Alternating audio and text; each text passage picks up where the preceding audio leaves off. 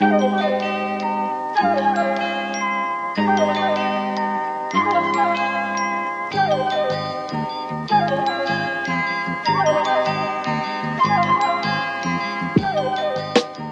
and welcome back to this free episode of TF. Free TF. No, they don't get that. They don't get it unless they subscribe.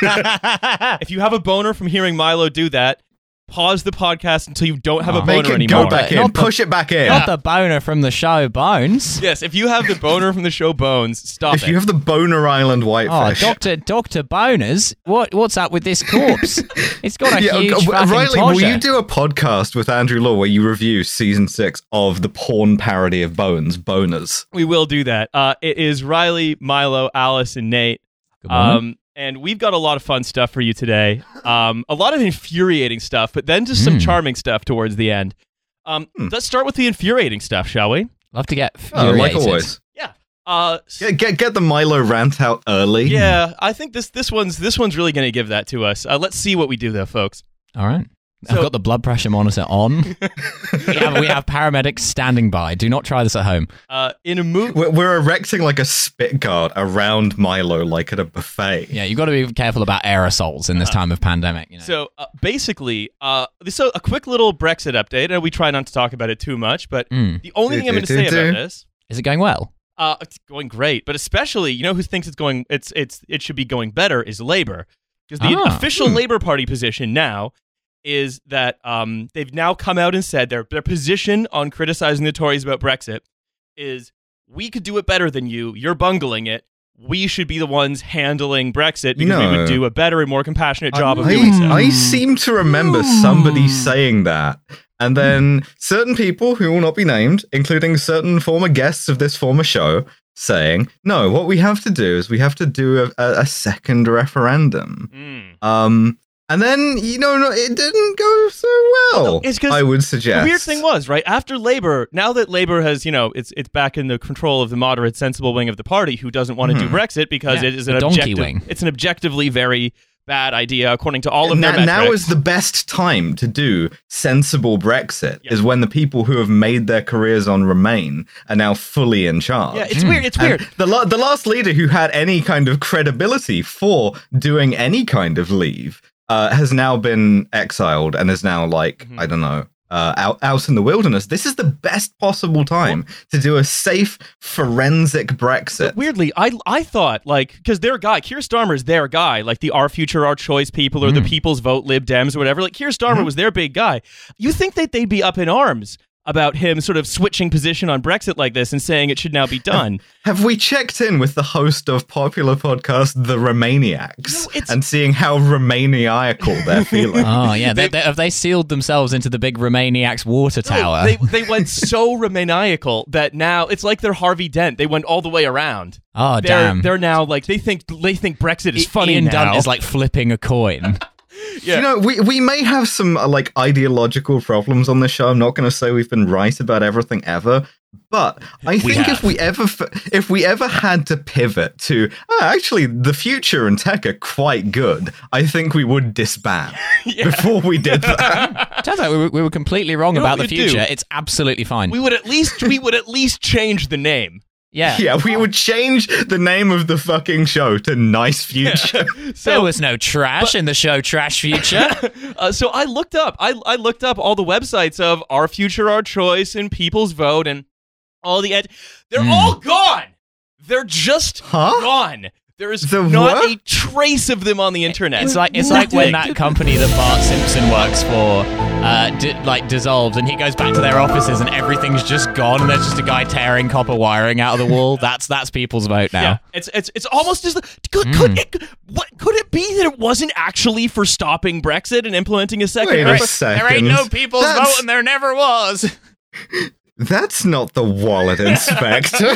So anyway, but Riley, I was promised there would be a second wooferendum. What's happening? I love that the one person who actually just the couple of rubes who actually believed that the wooferendum or whatever wasn't just a rat fucking campaign against the left, taking their dogs to Trafalgar Square, being like, Come on, he said they were going to leave. We have to do the wooferendum again. It worked the last time. It got rid of the other guy. Just getting their What's asses EU beat brutally by Supergirl up fucking to? statue protectors. Just imagining just like one of the dogs being interviewed on like the One Show or something, going like, "Where you my best lad?" Yeah, they're getting bounced back on. Yeah, we believe there would be a second wooferendum. Yeah, so... Listen, that guy who's like driving up and down the coast of Norway, like writing "Please stay in the EU" on his GPS, he's going to be furious when he finds out in 6 years. Could everybody please stay in the EU? I'm going on a short trip around the coastline of Norway. When I'm back, I expect there to still be a second referendum website. That's right. Damn yeah. Margera, but with like a circle over the A. Yeah. Ole Fito. Murderer.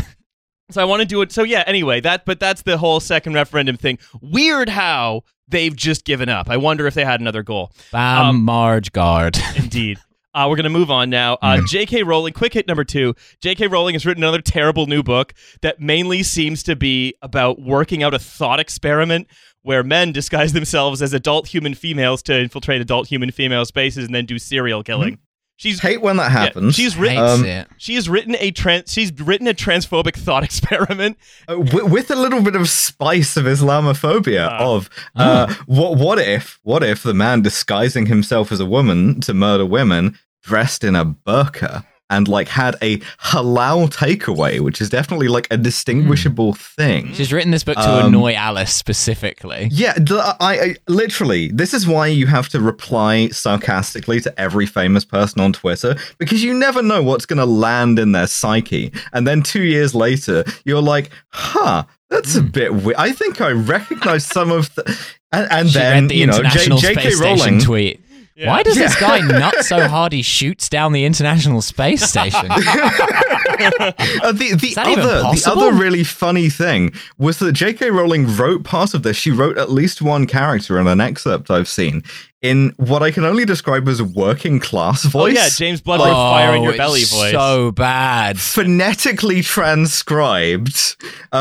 Here, we just like a cheeky knees up round the piano, but one of these fucking transvestites been murdering. And it's just like, what? Alice, it wasn't even that good. That was too accurate. You spent way more time around these people than J.K. Rowling So has. the basics of this book, right? It's a 900-page mystery story, which number one, Awesome. yeah, that's just a Tolstoy levels of just hating trans people. Write 1,000 words, get on Twitter, post something to incinerate some more goodwill, write another 1,000 words, go to bed. Not maniacal at all. Like, can we talk about very briefly how like transphobia does just seem to like expand until it rots your entire brain, What's like with that? Creutzfeldt-Jakob disease? What's the deal with that? Nobody's ever like transphobic on the side. It instantly becomes their whole deal until it's like costing their career and their marriage and so on and so on. Like I talked about Graham Linehan back in the day. I said I thought about me being trans less than Graham Linehan did. Yeah. you in particular. And this is yes, literally yes, and now it is all happening again. There should be like a 12-step program for TERFs because like they do, it is a disease and then they need help. I You need 100% deprogramming. Before our episode with Annie, where I realized that this description has to be updated, our episode with Annie Kelly, I realized I used to say that QAnon is it's the American version of the same brain disease, and people are like, "What's British QAnon?" I'm like, "Being a TERF." But now I realize that no, British QAnon is just QAnon. So this is like a permutation of it until British QAnon also becomes transphobic. In which case, I've got a few I've got a few excerpts here from Troubled Blood, the Cormorant Strike novel. Yes, hit me with that Cormorant Strike. Cormorant Strike sounds like a fucking an option not used for like the attack on Mogadishu. No. Cormorant Strike is why the coup in Equatorial Guinea didn't go very well. Yeah, Can you actually- say Cormorant Strike in Ranger This voice? would be. I think Cormorant Strike. Cormorant Strike. Cormorant Strike, Fucking sir. Irene. I think Cormorant actually, Strike. Cormorant Strike is like slightly lamer than American military plan name. It would be Metropolitan Police Operation to like remove counterfeit DVDs from a particular market. Like, we've initiated Operation Cormorant Strike to confiscate counterfeit goods from a gentleman on Billingsgate Market. All right. So here's an excerpt. Reading This series. is about Dennis Creed, the serial killer. Dennis Creed. Yeah. Dennis Amazing. Creed had always been a meticulous planner, a genius of misdirection in his neat little white van. That damn blasted Pimpernel. Dressed in the pink coat he'd stolen from Viv Cooper, and sometimes wearing a wig that from a distance to the a drunk Scarlet victim. Pedonel. And sometimes wearing a wig that from a distance to a drunk victim gave his hazy form a feminine appearance just long enough for his large hands to close over a gasping mouth. Wait, that's not a woman. Jesus. That's Charlie Mullins from Pimlico Plumbers. It's just the hairstyles fooled me once again. His victims are never surprised when he makes his final strike because their last words are always, "We can always tell." Well, like genuinely, right? There was a bit of that in the Burqa bit where, like, one of, like, I guess Cormorant Shrike's faithful assistant says, "What's a good way to get in and out of a building with your entire face and body covered, unquestioned?" And he goes, burqa. And it's like, famously unquestioned. No one ever questions anyone in a burqa. Ever. No, they never do that. Yeah. Because all your questions are answered. Yeah. That's right. Yeah, by the burqa, by the wide amount of text you can fit on a burqa. Exactly, yeah. A lot of questions being asked by people that are already answered by the essay on my burqa. So basically, like, it appears to be and this hasn't happened, but this hasn't also stopped the idea of trans or transvestite serial killers being like a common and recurring trope in media, because it just seems like this obsession gets stoked from somewhere. Like it rhymes with Ainstream Edia. You know what's really funny is that somebody defended this book, I think it was in the Telegraph, by saying, "Oh, well, you didn't complain about Buffalo Bill and the Silence of the Lambs." And I think one of the things was like, no, people very much complained about that. Yeah. And like the author of the book and Jonathan Demme, the director of The Silence of the Lambs, absolutely tried to distance themselves from the argument that Buffalo Bill was supposed to be a transgender person. That the idea was that like that he was someone. Oh, no, he's not even trans. He's too weird for even that. Yeah. I mean, the whole if you're familiar with the story of the film and then the book, that he sought out gender reassignment surgery but didn't meet the psychological criteria and so was rejected. Once again, bloody gatekeepers. Thank goodness for the gatekeeping. Could transition have saved her? Anyway, I just think it's very funny that now, like you said, transphobia has now just taken over another person. It's like as soon as she posted that Maya Forstater thing, I was like, well, that's it. She's never going to post normal again. It's going to be this forever.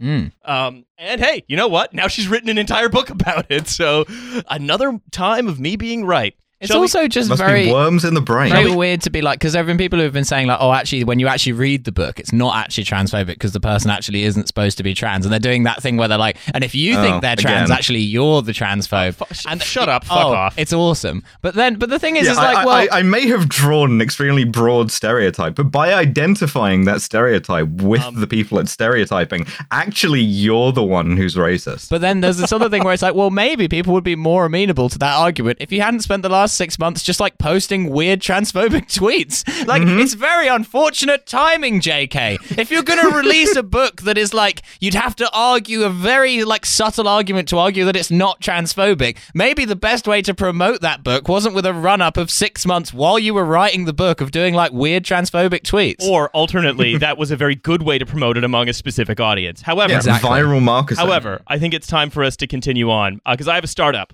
I have a really fun startup for us today. We love a startup. It is called BitProp. Okay. It allows you to get like Bitcoin in order to obtain a propeller plane to fly into international waters. Wait, a propeller plane? So it's like a...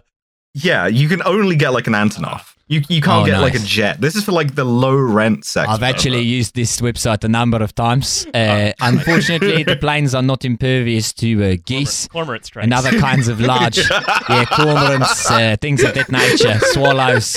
I can't believe know. J.K. Rowling's detective destroyed the Equatorial Guinea So, coup. Jörg van der Rolling. I can't believe I made that reference earlier, but none of you heard it.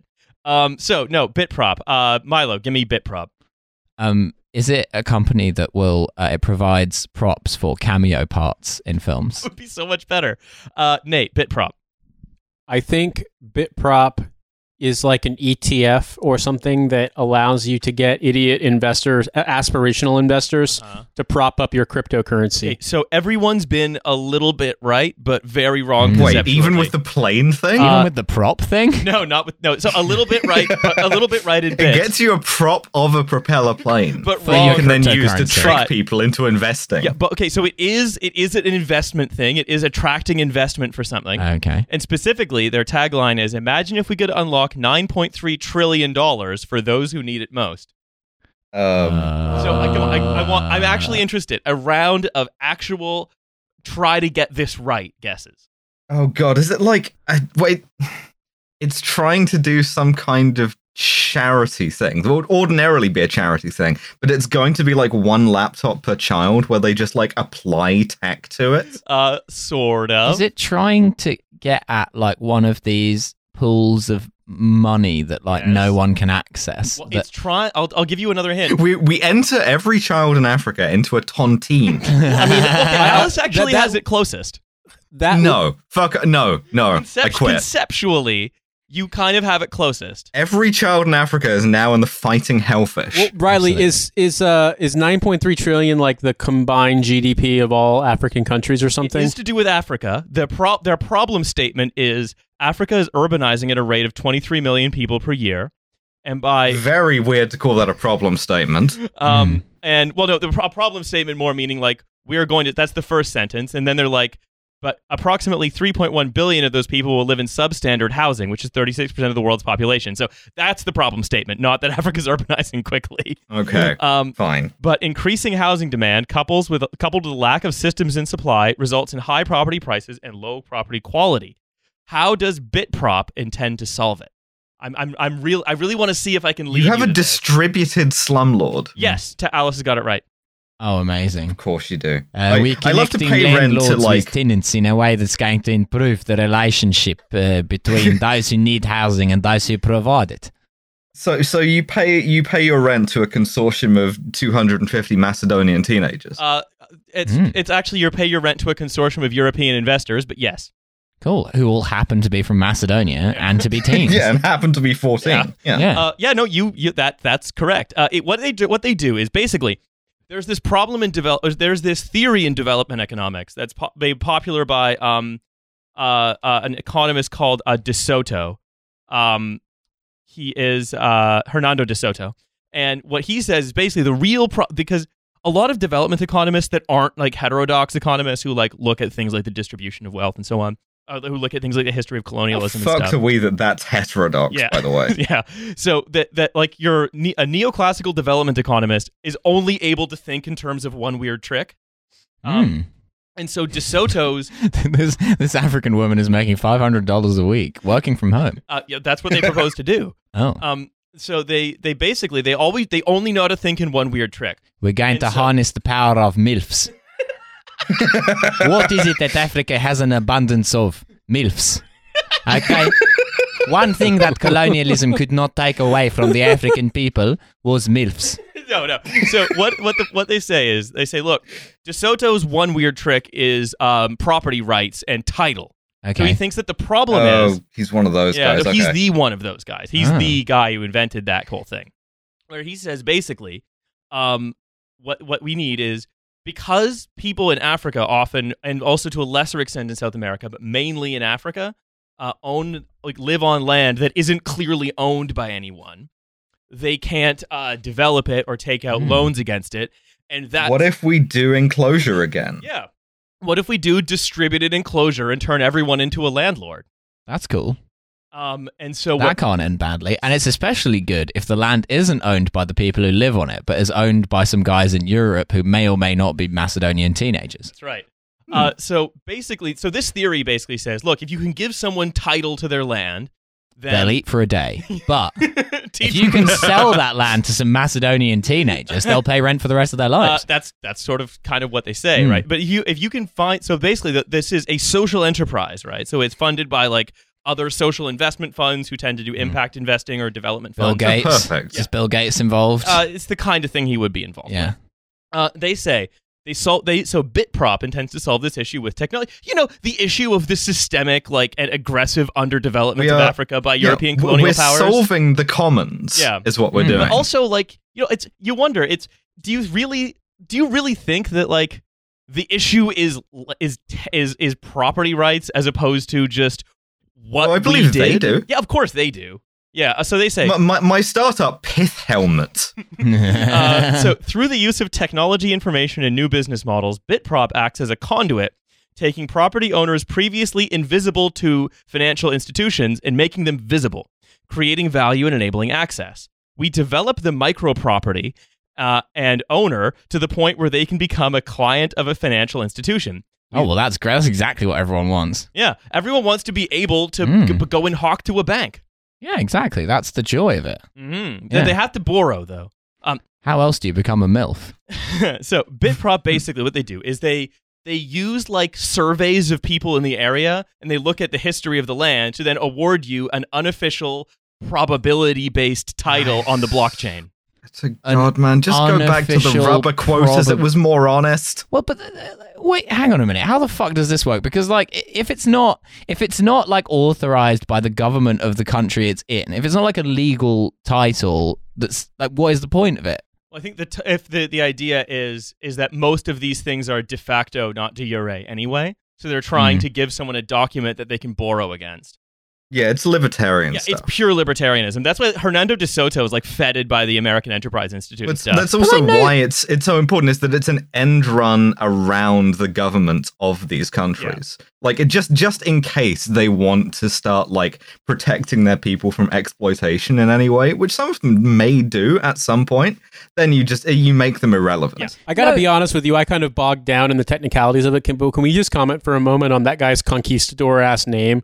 Hernando de Soto? I mean, de Soto was a conquistador also. I know, that's the point I'm trying to make. Like, this guy is basically tried to like create a sort of like blockchain tithing system in Africa, and he's got a name that sounds like he would fucking want to be buried with a fucking galleon full of silver. Yeah. Why do you have to wear this morion to like?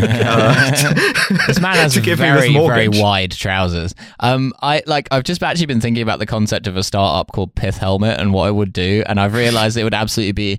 There's a real problem in Central Africa with child soldiers, and a lot of these child soldiers, they're actually really woefully under-equipped. And we have discovered a very safe way of manufacturing helmets to keep those children safe using disused orange peel.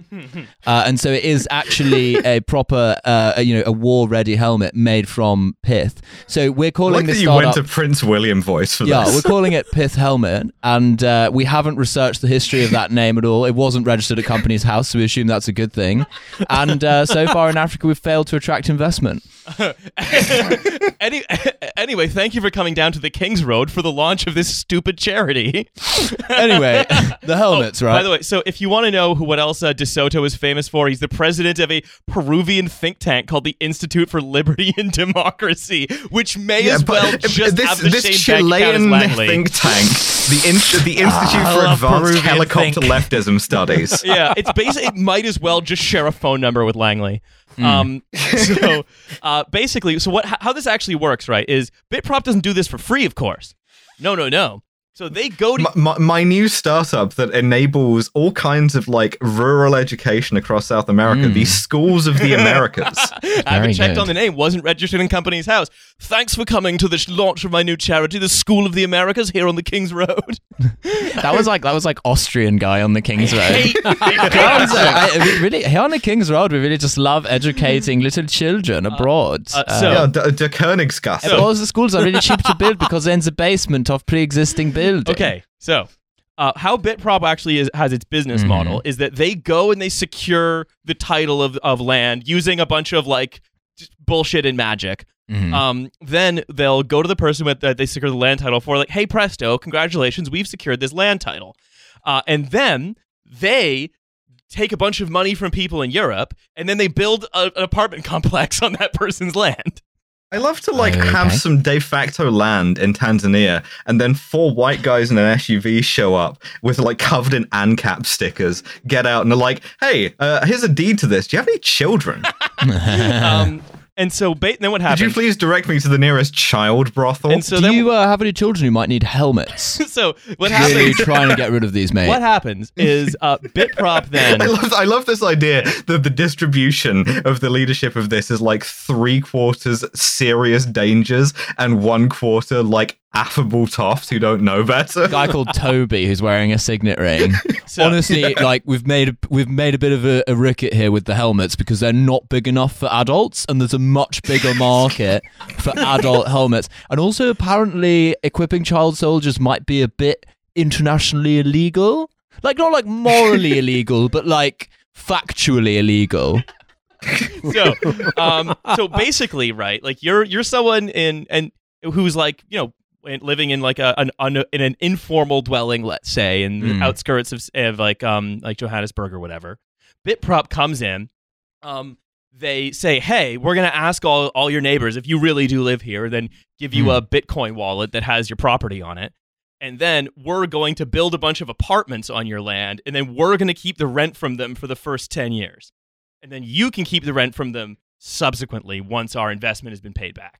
Yeah, and if you wanted to just keep your property that you had already, get fucked. Yeah, no, fuck off. And also, by the way, and also I love this idea. We're like, no, in order to try and make up for, or begin to make up for, make amends for like centuries of just like horrifying imperialism. They are not trying to do that. No, but what they're trying to do is to rationalize Africa. And their way of doing that is like, we're going to get in the SUV, we're going to drive to the outskirts of Johannesburg, and then we're going to name this street something like Von Mises Street and start counting. So, but basically, right, even if you take them at face value, they're basically saying we're going to try to make up for all these years of imperialism by creating the conditions for the housing crisis in Africa, because they didn't get a housing crisis like we did. We need to give them a housing crisis on the basis of highly financialized property assets. I mean, also amusingly creating the conditions for imperialism. Yeah, these guys are going to be protected by Jörg van der Klerk 100%. Yeah, I've got some good news for you, pal. Okay, so these guys I've got standing behind me, what they've actually done is they've secured you the legal title to your property, but also you're being evicted. And you can come back in 10 years.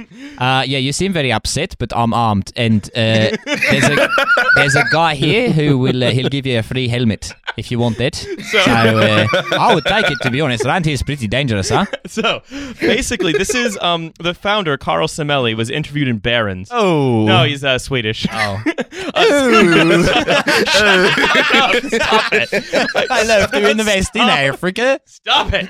We never did any colonialism the first time, but it doesn't mean we can start now. We're just confronted with essentially the villains of The Constant Gardener, and our response is like, what if a Swedish guy was Italian?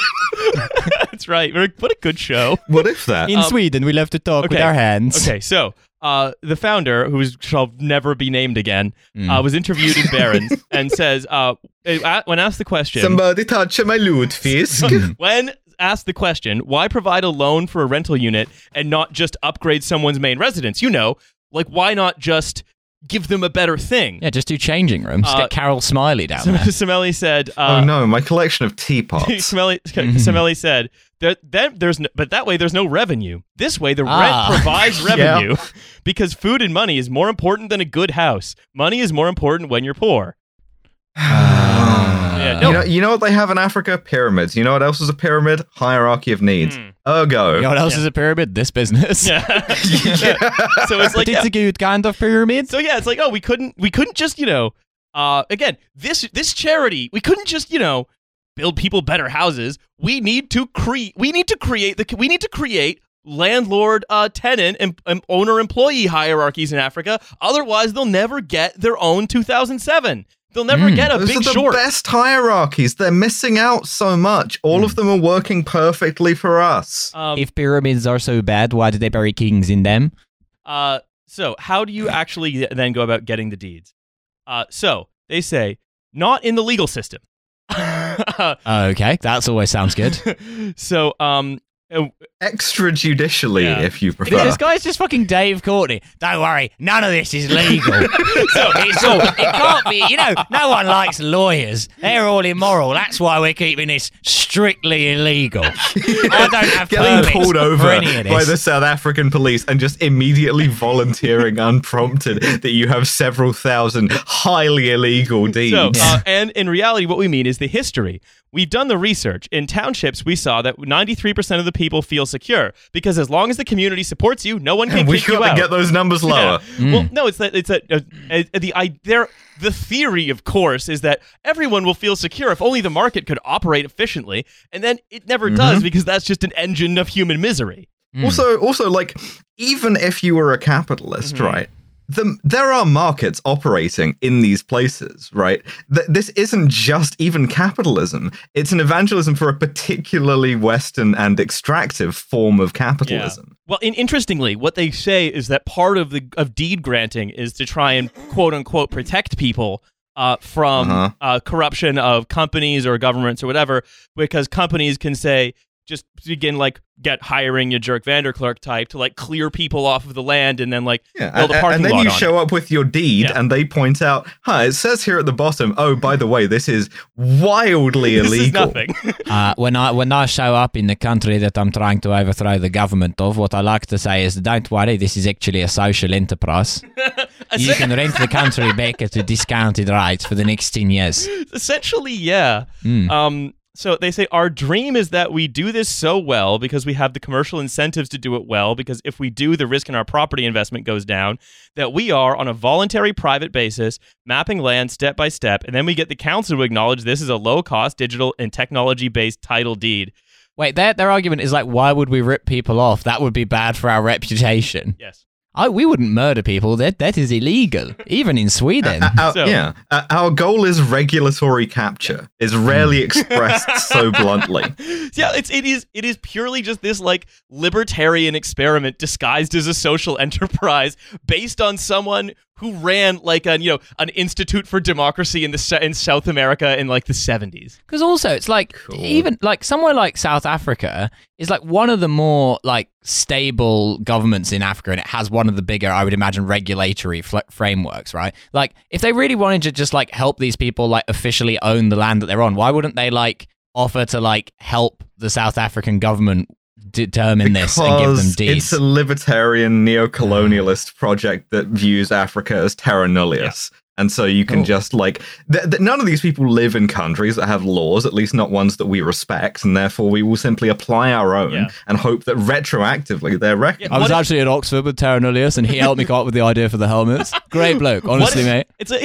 What remember Colonia Dignidad in Chile? Boy, I. This is basically I was at school with her. What if we? I think she has a telegraph. What if we took Colonia Dignidad? I shagged her sister. She's really fit. What if we took Colonia Dignidad and then just made it kind of cutesy on the blockchain and hoped it would just distribute itself by how great everyone saw it was through the mechanisms of the market? Yeah. Phrenologia Dignidag. If you're listening, honestly, call me. It was a great night. Yeah. So and even on the off chance that it works, it just creates a whole new set of problems. It's something that we love to see. This has been one of our most detailed startup segments because this is possibly one of the more evil ones that we've talked about. But and it's also a cocaine ass idea. It's you have to be on so much cocaine to think of this and be this is a fucking awesome idea. This is totally going to work. I don't foresee any problems with just writing out a bunch of deeds that have absolutely no legal basis whatsoever. Just hoping that the government will realize that, oh, this is good. Let's just adopt this company into our regulatory framework. if we rename Kinshasa to Rothbard, then it's going to be more legitimate and people will have more confidence in the investment of it. Kinshasa, I think you mean Colonia Dignidad. Yeah, so even then, right? Like, and also this approach is, again, it's like it's popular in American think tanks, which means it's never going to go away. Which means it's very bad. But it's like completely discredited among every serious person. What I think is important to bear in mind here, and why I agree with your point that this is far more evil than the stuff we normally deal with, is that what we normally deal with is kind of like a bird-brained approach to monetizing or securitizing a problem that doesn't really need a tech solution, that's more just like either an inconvenience for a certain class of people or like a pesky labor regulation for a different class of people. And in this case, I think it really does betray that attitude, what you're describing, that like the entire premise, the entire conception can be absolutely illegal, and that doesn't stop it as long as it's being done to a population that people think, well, it doesn't really matter either way. And I would point to something similar in the United States, and maybe this will get me canceled as a take, but I really do think that a lot of the approach towards things like charter schools and school vouchers and things along those lines is basically, or things like Teach for America, is we think this will help, and if it doesn't, who cares, because these kids were always going to not count in our society anyway. Yeah, well, the same thing with subprime mortgages, right? Like the original housing crisis, just exactly the same thing. The original and still the best. Why is it always black people? Weird. Yeah, it's almost as though that there is this idea that capital gets to just kind of like freestyle among certain populations of people to kind of just see what works, and then once things are proven on them, as then maybe take them up. It's almost as though this is a wildly racist endeavor, as have all of these other things that we're talking about. Yeah, just turning like a fifth of the Earth's surface into a Bon Appetit test kitchen. Why not? Let's see. The Laboratoire Garnier. Yeah. I think that there's maybe a bit of light at the end of the tunnel here, which is that I suspect that this idea is so stupid that they might end up just losing all of their clients' money. Because like the idea of just like wandering into an African township and being like, yeah, we own this now and we're going to build this apartment complex, and then renting those apartments out to who? Like management consultants? Like who? Like what are they gonna like? What if all the people of the township are just like, no, we live in these apartments now? Like what are they gonna do? Hey, you know what? We can only hope that basically what they do is they come in, build all these run flats, out of money to pay Dirk van der Klerk, and then run out of money to pay Dirk van der Klerk, and then everyone just goes on a rent strike and lives in the nice apartments. Yeah, great. I love being part of social development. I've long had a passion for building the economic development across borders. Woke van der Klerk. Let's move on. That his Dutch brother. Yeah, let's move on. We are going to. I've got a new guy for us. Ooh, new guy. I love him. I've loved learning about him. He's a guy of many details. So is he a big guy physically? No. Oh, sorry. So it's not Greg Stubbe. So this is Lars Windhorst, and he is another rich weirdo. Name alert. He is a German financier who is like in his late 30s, but started being famous as a financier as like a 14-year-old. Oh boy! So he's in the news. If only there were a German word for that. Oh well. So he's in the news now because one of his perfectly legitimate investment vehicles, Chain Finance, which was designed to rescue several other of his perfectly legitimate embattled investment vehicles. He's inverse German Dave Courtney. Appears to have... There's nothing illegal about this. I must make it clear that it is not illegal in any... I have permits for every single one of these transactions. Look, I got this one from this Swedish guy. You can look at them from a distance of 10 paces. So basically... what he appears to have done is he appears to have been selling illiquid bonds to H2O Asset Management, concepts I will explain in a moment, causing... All I got was the H2O as a liquid. Gotcha. Which is ironic because it's illiquid bonds. Causing... yeah, that's what I was getting for as a joke. Causing a run on the fund from its investors as allegations of impropriety that have been swirling around it have finally come to a head. So I hate it when the allegations swirl around me. So basically, just getting a phone call like, "Is your H2O running?" So you shouldn't have located this H2O fund in the middle of Siberia, where temperatures are so low that it is never liquid. So basically, one of these illiquid bonds that Windhorst sold the fund, or allegedly illiquid bonds, was apparently to settle a lawsuit involving the settlement of other illiquid bonds he'd sold to a former Russian energy minister. Well, that sounds very legal. Yeah, I don't know what any of that means, but it sounds extremely above board, and I will not be inquiring None further. of these people will get murdered at any point. So basically, Lars Windhorst is a guy who, he says, no, I'm not selling illiquid bonds. All those other times throughout the past that have every couple of years I've come up in the news for selling illiquid bonds, that's not me anymore. I don't do that Riley, kind of thing. Darling, what the fuck is an illegal bond? Illiquid bond. Illiquid bond. So basically, I thought you'd never ask. So basically, Some bonds around here. a bond, Some bonds around here don't react well. a bond is a debt instrument that you can buy or sell. So if you sell a bond, that means I pay you a bunch of money. I own a claim on your money plus an interest rate coupon. And a liquid securities, that's a stock or a bond, is one that's relatively commonly, easily traded in pretty high volumes in around markets and pretty easily transparent market determined prices. Now, so it's a loan shark. well, an illiquid bond is one that it's a security. It's very, very hard to sell. So if Microsoft issues a bond, for example, it's very easy to sell that. There's a very well-defined market for it. You could probably sell it on just an investment platform. A country issues a bond, same thing. If like a weird, if like one of those like right-wing tech companies that emerges because Google's 2SJW sells a bond, that's called an illiquid bond because there's like no market for it. It's not widely known. It probably doesn't trade around at many brokerages. Much like the title that those ANCAPs came up with. Yeah. It's a thing that you've just kind of made up for I yourself. love downloading 8chan's bond trading platform. So basically, right, an illiquid bond is just a security that once you buy, you're kind of stuck with. It's very hard to sell. So if the bond stops performing, you're stuck holding this relatively worthless investment. Well, that makes it sound great. Yeah. I can't see how this could go wrong. What could go wrong with selling wallet inspection certificates? And I love selling them to very dangerous people because those people are always very reasonable when they're upset about the performance of their investment and never do things like chop you up and put you in an oil drum. Yeah, I mean, I was going to say, it's like, well, So- if you try this with a new cryptocurrency, like you might get some really angry Rick and Morty emails from people, but you probably won't get flayed and boiled alive. No, apparently the lawsuit with the Putin guy is now settled. And it was settled because basically because H2O Asset Management, which is a hedge fund that's located, or an asset manager that's located inside the French bank Netaxis, has nothing to do with, but is located inside. it's a thing. Listen, It's like the when I Lesotho of businesses. It has been settled. What I mean by this is do not dig in specific hole outside of Arkhangelsk. when I settle a lawsuit with a Putin guy, what I like to do typically is change my name, move to Hawaii, and never eat or drink anything ever again. That's right.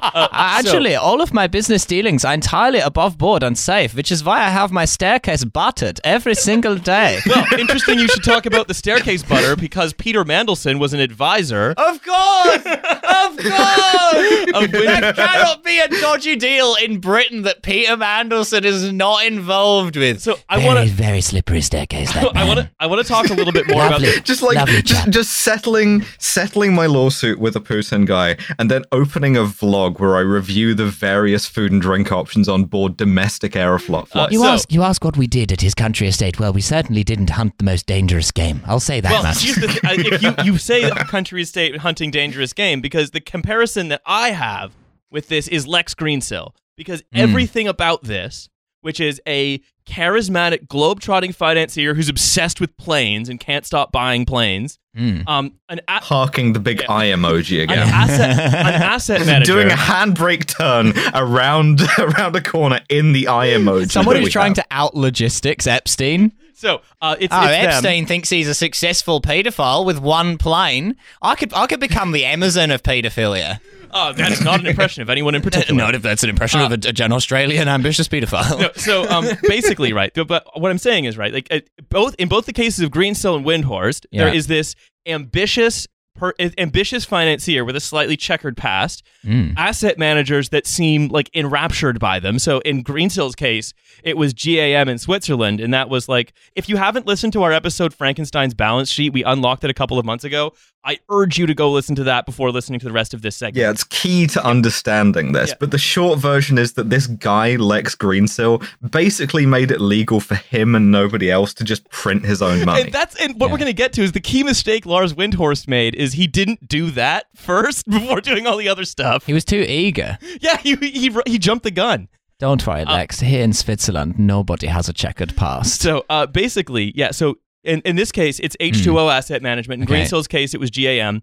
And in Greensill's case, it was all about supply chain financing Sanjeev Gupta's diesel power generators that were just privatizing a bunch of green power subsidies from the UK government. Which is all very good and cool and normal. In this case, what happens is there are several players, right? There is Lars Windhorst, his advisors, including Peter Mandelson, his old firm... What the fuck does Peter Mandelson advise Political him on? Connections, basically. It's basically just, I want to have someone who's politically connected. Yeah. Windhorst is himself a major Tory donor. So his advisors, his old firm Sapinda, and his new firm Tenor. And then also we have... Bruno Krastes, who runs... Excuse me? Bruno Krastes. Or Krast or something. He's French. He's French. He runs H2O Asset Management, and they cannot stop, and have been unable to for several years, stop buying these terrible illiquid bonds issued by... Oh, I know it's bad for me, but I just Once can't you help pop, myself. you just can't stop. These terrible illiquid bonds issued by Windhorst's various firms that are all like kind of private equity firms. So rather than like with Greensill, what he did... Is there an explanation for this that doesn't rhyme with lunny maundering? Yes, it rhymes with Onzi scheme. All these bonds, they're so liquid, but every time I bite into one, it reminds me of my childhood. Okay, so basically we have... God, the French Krasenstein brother is such a powerful bit. So basically we have H2O, right? And what they're doing is they are, anytime Windhorst issues a bond, they will then buy it. And great relationship to have. That bond is frequently very hard to trade because Windhorst tends to he tends to buy like defunct, dying, or paper companies that just don't do anything or fail immediately, raise tons and tons of debt from them, and engage in some circular financing, allegedly, which we'll get to later, and then just keep investors pumping the value up by having them over for lavish parties in his house. Does that work? Yeah. How does that work? Why does that work? Why is that allowed to work? First of all, when it comes to companies, what he does is pumps, and then presumably he does something later which rhymes. Yes, he pumps more. Yeah, he invented Wabistics. Pumps does technically rhyme with pumps, yes. So, it's a pump and pump scheme. This is from the FT. The FT, by the way, Robert Smith, Bond Hack, his writing on the FT, and this is essential reading. Just hours before Windhorst's lavish annual party held at his office and penthouse in Savile Row, which incidentally, I think I've been to. I don't live in my office. I have an office in my penthouse. It's different. I'm pretty sure I went to his house in 2012. There aren't a lot of Canadian wine tastings happening. It has a very peculiar microclimate, this office in penthouse. I think maybe that there was an... Sorry, can we are we deposing Riley for the remainder of this episode? I think... Can you explain for me your travel on the dates of...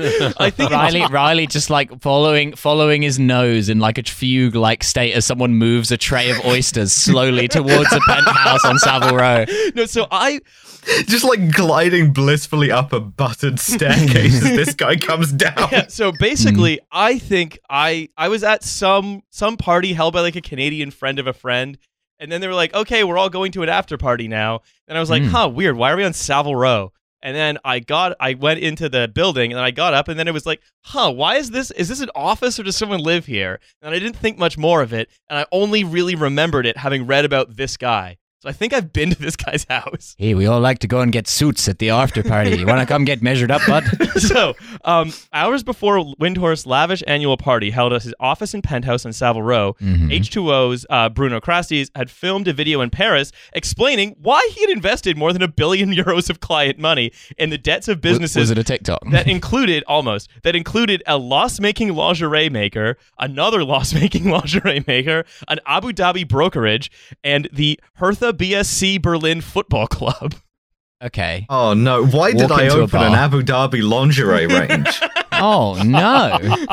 These guys. What I love about these guys is that they clearly just like love having a good time. Like there's no real like business involved here. It's just like, well, what should we buy? Well, something with titties, obviously. Because the thing is, they don't even actually then use it. It appears that the companies don't ever actually then do much. They're just used as vehicles through which debt can be raised and then traded among them to give the appearance of a profit. Lars is like, how can more lingerie models be at my penthouse / office at any one time? Why is this Canadian guy here? I want the lingerie model. Yeah.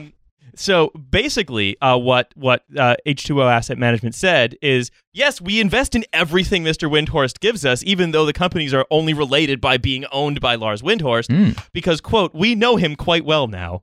Okay, well, that sounds good. Because you do one of those icebreaker things.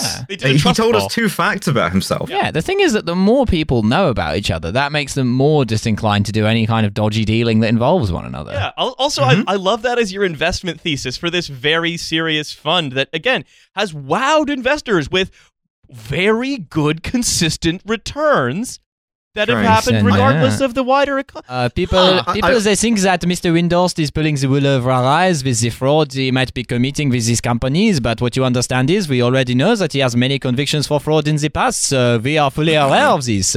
We are actually at less risk with him than with someone else we don't know. I'm trying to think about how much I would have to trust someone to invest $1 billion with them in secure bonds. It's a lot. Yeah. That's a lot of trust that I would need to have in that person. But what if they were German? We can sort of. I mean, we can talk about what that means towards the end when I think I do the more serious comparison. It means crimes. Allegedly, we can't say that, but like, there's not strongly suggests there's crimes. not a lot of other explanation as to like why H2O Asset Management would continue pouring money into this guy. Oh my God, he's Lionel Hutz. He's living in his office. No, money down. Yeah. It's like, also known as Miguel Sanchez. Yeah, so basically that's. You see, I'm not issuing a bond at all. Yeah. So this is now from This Is Money magazine. Mm-hmm. Even as a schoolboy, one of your regular reads. Yes. Well, I mean, when we talk about this many like finance figures, I sort of have to do that. I love the idea that doing like unwitting after-party surveillance. Yeah. Like it's presumably like a financial markets magazine, but I love the idea that it's just a magazine for people who like money, and it just talks about money, like in a sort of just like, oh, did you just like this is by Sophia Money Coots in the magazine this week is talking about where to hide your wads of cash around the house. I personally bury mine in an oil drum in the back garden. Even as a schoolboy, Lars Windhorst dreamed of running a business empire. When asked in art class, at the age of 9 to draw what he wanted to do as an adult, he drew a skyscraper surrounded by trucks and boats emblazoned with his name. Yeah, he wanted to do 9/11, and the ground around it was labeled South African Township. Age 14, Windhorst burst onto the global stage when he built an electronics import business. Leaving school 2 years later to build up the firm, he was hailed as a Wunderkind by German society. Oh, there's that word. And then Chancellor Helmut Kohl took Windhorst on tours of the world as an example of their country's entrepreneurship. Revving up the eye. Oh, the Germans are so weird. They're so weird. Welcome to the German investment thing. Here's a 14-year-old boy that I have brought with me. As you can see, because we have stripped him completely naked, you can see that it is not a dwarf, but a child. There's no hair on the body at all. I love how weird the Germans are. They're just like, yes, certain German children have been known to generate electronics importing businesses. This is like something that Trump would do, but in a less creepy way. He'd be like, look at this boy. He's a smart boy. Look at him. He's going to be huge. He's going to look at those feet. He's going to be enormous. He's importing stuff. He's bringing stuff in. Lots of people that don't know where to get the stuff. This guy. To be fair, 14 years old at that age. At that age, what was I doing? I wasn't bringing stuff in. This kid is the only way that Donald would have been proud of Eric or Don Jr. as if they turned out like this. Why didn't you build a business? That kid in Germany, he's my real son. Yeah, congratulations to this kid who is now legally Baron Trump. Yeah. So, but I love Baron also, von Trump. It was just like, we are genetically good at entrepreneurship, so I brought this child who has imported DVD players. Sure. Imagine a German business with a child running it. But I mean, also imagine like how fucked up he's like the Michael Jackson of the financial world, like just taken on tour by Helmut Kohl as a kid and shown up as like a brilliantly talented freak. Like, of course he's involved. Jackson Fünf. Of course he's involved in a bunch of like shady Bond issues with Russians. Der Jackson Fünf is such a good bit. That's an episode title right there, I think. Yeah, so like obviously he's incredibly fucked up. Like, of course that's what happened because it's like the German economic miracles Mozart. But so yeah, that's why I say, is it any wonder that everything this guy ever did has been an absolute fiasco? Because once the .com bubble burst, right, and he stopped being a child. Basically, he immediately like went bankrupt, but just started borrowing more and making bigger and weirder bets. But he was seemingly immune from ever having to work a normal job ever. And so because he was hanging out with the fucking chancellor. Yeah. So in 2003, his business was completely bankrupt. He was 72 million euros in pounds in debt, and his credit rating was so low he couldn't get a mobile phone contract. But his parents gave him a £16,000 loan. That's nice. Cool. And then, Mum, Dad, if you're listening, then he persuaded two investors to give him £4.5 million to start investing again for some reason. Two investors, if you're listening. Yeah. But and that's the weird thing, right? One of them was an entrepreneur called Rob Hersov, and they launched an investment firm called Sapinda together, which was again wildly successful, building up a balance sheet then of more than £900 million. But he did that just by buying up just distressed German property after the financial crisis. So he's just a landlord. Oh. Well, that's a great business. Every time, and then when he tried to do something other than being a landlord, he immediately started fucking up constantly. Oh, I hate it when that happens. So disaster struck again. And this is the weird thing, right? This is why I find Lars Windhorst so fascinating, because he's so frenetic and weird that none of these stories ever really resolve or tie together properly. It's like the movie Uncut Gems. Stuff just keeps happening to him, and he's Guys able keep to exchanging like $25,000 in envelopes. Yeah, that kind of is his life, right? Like, it is Uncut Gems. He's just always borrowing from people to pay other people, making crazy bets, being chased by people. He crashed a plane in Kazakhstan on Boxing Day in 2007. Hey, Lars, you all right, puppy? I heard you crash your plane. And then now you're trying to pawn your ring and you crash a plane? What's up with you? I'm worried about you. So he lost an ear, which was later attached, but was then immediately again indicted for fraud, paid a huge fine. Was given his severed ear in the dock. Was given a suspended prison sentence. But the thing is, while that was happening... Got in a fist fight with The Weeknd for some reason. The thing is, while that was happening, he was also charged for embezzling investor money from his distressed property company, and also at the same time fighting off a lawsuit from a US-based hedge fund that accused him of manipulating a bond price and called it illiquid. I've never manipulated a bond price. If you read my website, the first thing it says is Lars Windhorst does not manipulate bond prices anymore. Yeah, I think the matter is closed. And I'm not lying now because I have admitted to doing it in the past. Right, so that's what I mean. Like, it's impossible to keep things straight with this guy because 45 different things are constantly happening to them, and he's always seeming to manage to stay just barely ahead of all of them. But his life appears to be nothing but pure financial chaos. Awesome. So, of course, he had to move to London. Yeah, of course. Because the only place that someone like... It was the only ball pit big enough to contain him. Yeah, Mayfair is... Because, Mayfair is a deeply corrupt place, right? No. But, I think a lot of people don't fully appreciate the kind of business that does get done there. Many of the businesses in Mayfair are engaged in money laundering. Engaged in what we like to call the Kazakhstan plane crash industry. Basically, yeah. If you wanted to arrange a Kazakhstani plane crash for someone, Mayfair is where you'd go to get it done. Yeah, exactly. I can get my suit and my Kazakhstani plane crash on the same street. Yeah, so Mayfair is a place where weird criminals go to try to swindle one another. So I'm a regular in Mayfair, and I usually find the more illegal I say I am, the more interested people are. Kind of. So basically, this is from the FT again. Hoping to put all this behind him, Mr. Windhorst moved to London 6 years ago. But it was a... This is, you know what this is? This is the guy from Uncut Gems moving into the second act of Eastern Promises. Yeah. So him just being like, actually, when it comes to the financial crimes, I'm really trying to put that behind me and cut toxic people out of my life. So I think it would be a lot better. It would be a lot better for my mental health if you would please stop referring to the financial crimes previously. So some tactics that he then used to impress investors in London, in addition to like just having a bunch of important people on his boards, included Windhorst set up a soundproof office in Savile Row. Well, that can only be good. The gigantic show eye that we all pilot around, now fully in effect. In here, no one can hear you scream or commit bond fraud. Not that anyone would do this in here. And features tabletop models of his private jet and 223-foot luxury yacht, along with a sign. Do you remember those, Riley? Along with a sign reading "Just get it done." Is he a Brexit guy? Is he a get Brexit done guy? So he's simple as. Also, he's a patron of London's Serpentine Gallery of Contemporary Art and tends to woo backers. Well, if you want to distance yourself from money laundering, there's no better thing to be involved in as a hobby than contemporary art. He has rare art. He has a massive rare contemporary art collection that was briefly of course he was briefly seized by lawyers representing that Russian financier. Amazing.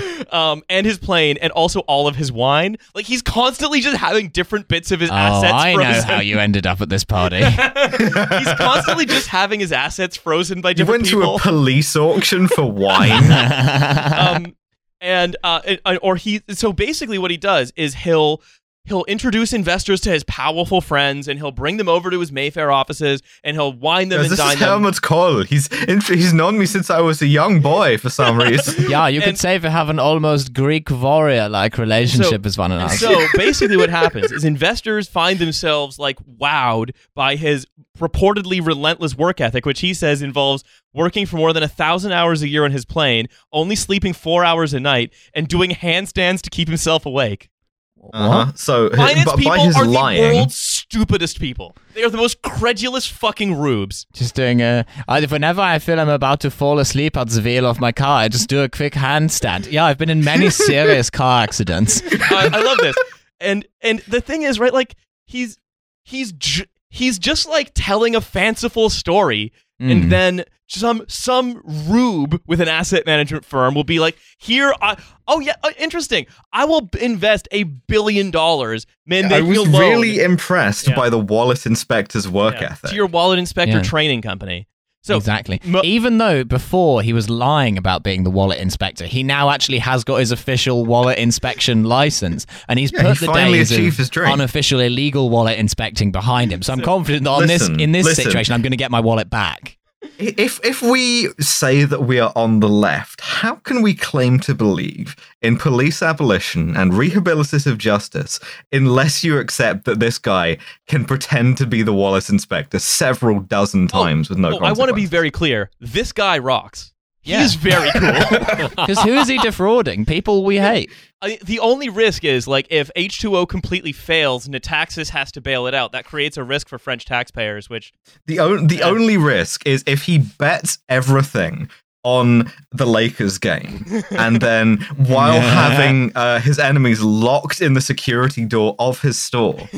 Well, I mean, that's the question, right? Like, while his hot girlfriend is going to the casino. He did basically... I gotta be honest with you. As long as I don't want people to have that much money to be able to do stupid investments like this, but in the interim period when they do, if there's no public funds involved and it's all just rich people losing their money to a guy who does handstands because he calls it brain cardio, then I mean, like, I'm okay with it. Yeah, to be clear, this guy's really fun.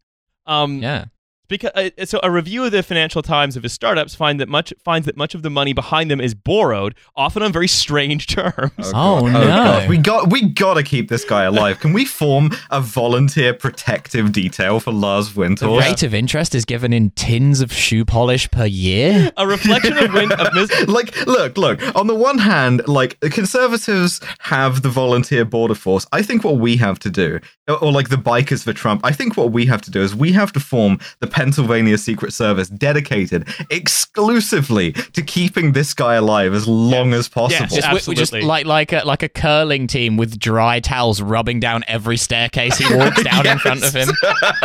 So just slapping cups of coffee out of his hand constantly. No, Lars, you can never eat or drink anything again. unless it's made by us. Yes. So basically, he makes these very strange. So to keep all these companies afloat, he just needs to have them lend money to one another and borrow money from other people and keep these money flowing in from H2O. And often the thing is, like, European stock exchanges are like almost completely unregulated. It's a massive Wild West out there. Yeah, because we trust everyone to be good. So that's why Wirecard was able to happen, like that kind of thing. And most of the companies that Windhorst's asset investment firm own, I've never turned a profit. Actually, also Jan Marsalek, another extremely cool guy, kind of in the mold of this guy. Exactly. Yes, but I unlike this guy, I don't want to save Jan Marsalek from being murdered. Yeah, I don't care about Jan Oh, Marsalek. Jan Marsalek's already dead. Absolutely. Let's be completely clear about that. That man is in a vat of acid, decomposing as we speak. And he's just going around going like, oh, this Russian guy. Well, I'm doing this very illegal business with him. Anyway, I'm now wanted by Interpol, which I'm sure will not worry the Russian man I'm doing illegal business with, and keep telling everyone about how illegal it is. I'm sure he completely trusts me to not tell Interpol about the nature of the illegal business. I sound exactly like the other guy. There is one voice in German-speaking countries, and they all have to share. So basically, here's how some of the financing arrangements work, right? So Windhorst has a company. So, for example, he had one called Amethyst Agri in July 2014. Mm-hmm. Those are his two daughters. That company has a subsidiary issue a bond for 125 million euros at a rate of 8.5% per year. Mm-hmm. He then buys a plurality of those bonds through a personal offshore company. So I want to make a 26-way parlay. This is what it is. This isn't, because he's the only counterparty in any of this. Yeah. So what he'll do, he's having this conversation with himself in the kitchen of a restaurant that he doesn't own. I want to make a 26-way parlay. Incidentally, I am the Los Angeles Lakers. Yes. So how this works, right, is he will have a company that he is invested in issue a bond.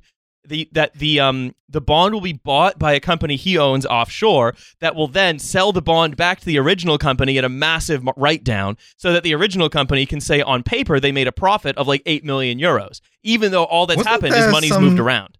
Wasn't there some Italian guy who did this? It was Francisco. It was Francisco Scheme. Yeah.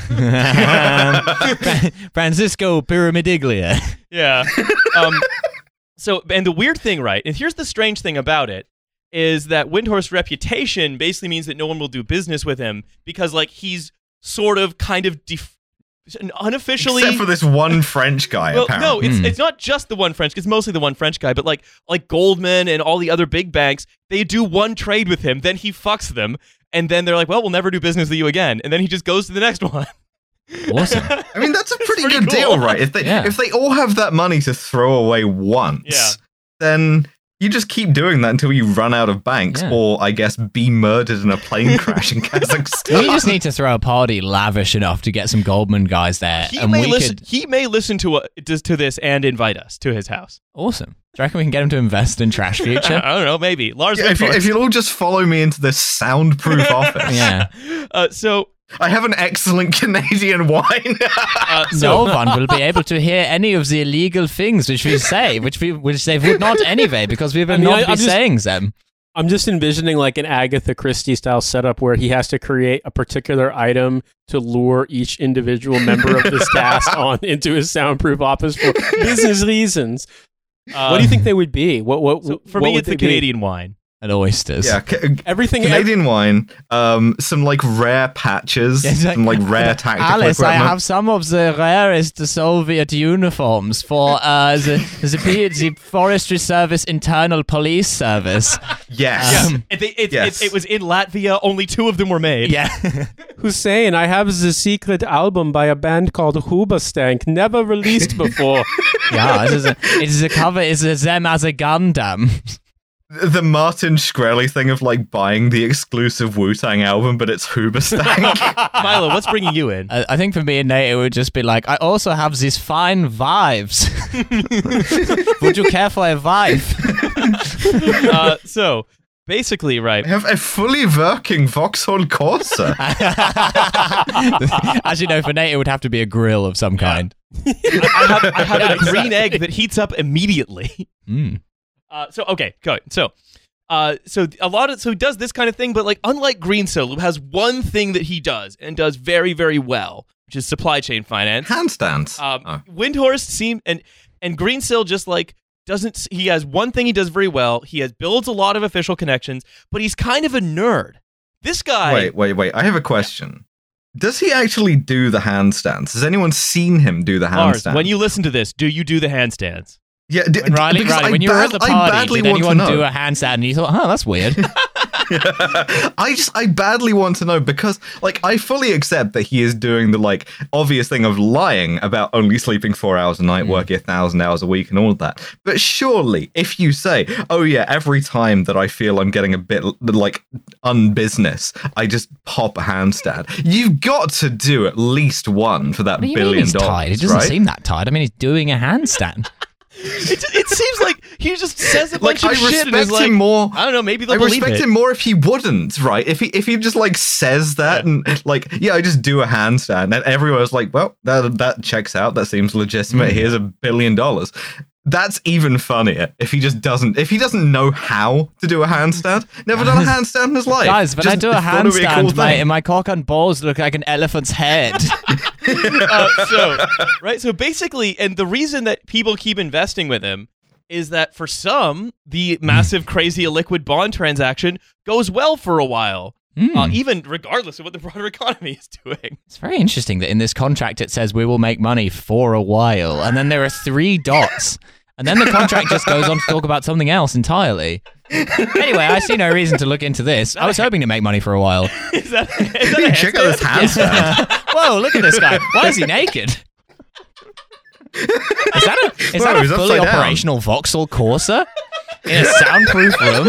I love it. He's a version of Howie in Uncut Gems that just he's permanently in the 3rd act of Uncut Gems. He's been in the 3rd act of Uncut Gems since he was 14.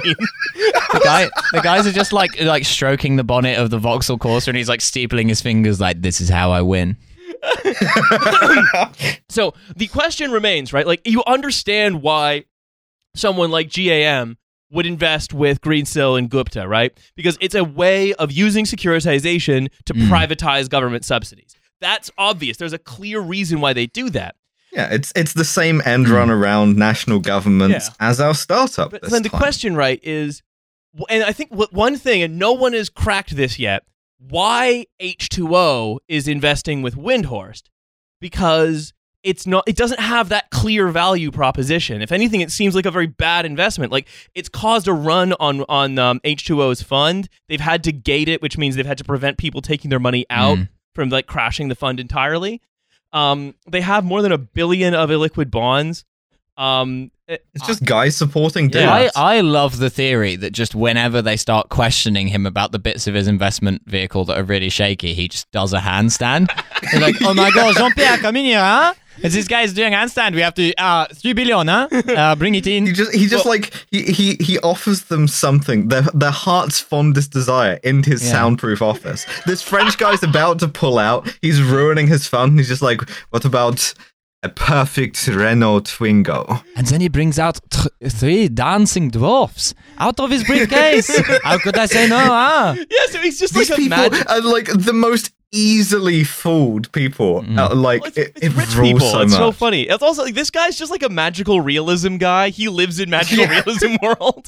But also, like, the other thing to remember, right, is the extent to which H2O and Windhorst will jump through crazy regulatory hoops, including saying, okay, well, no, I've bought back my illiquid bonds, but actually then what happened was H2O then just engaged in like a short swap agreement for those illiquid bonds, borrowed a small amount of money against them with brokerages like Merit Capital, Brandon Hill Limited, and Shard Capital, all of which are intimately connected to Windhorst himself, as though the two counterparties kind of might be in it together. And so that's why I'm going to now be very careful when I say what I say next. So that is my opinion. Dazzling investors with constant stellar returns for a while, and then everything completely falling apart as soon as growth slows, or as like Robert Smith expresses some like doubt as to legitimacy of your organization, that it all immediately falls apart like a house of cards based on these strange, illiquid, exotic, and difficult to understand securities sold on companies like La Perla or Naked or various like gas producers that just have never landed a contract to extract natural gas or whatever, and has a history of borrowing money to pay off personal obligations. It seems like what you're essentially saying is you are asking as a curiosity, not as an implication, but genuinely asking in good faith. You are asking the listener to find you a non-criminal explanation for this. Basically, yes. Mr. Windhorst, a lot of your former clients seem to take you to court a lot. It's like, Yaya's all obsessed with me.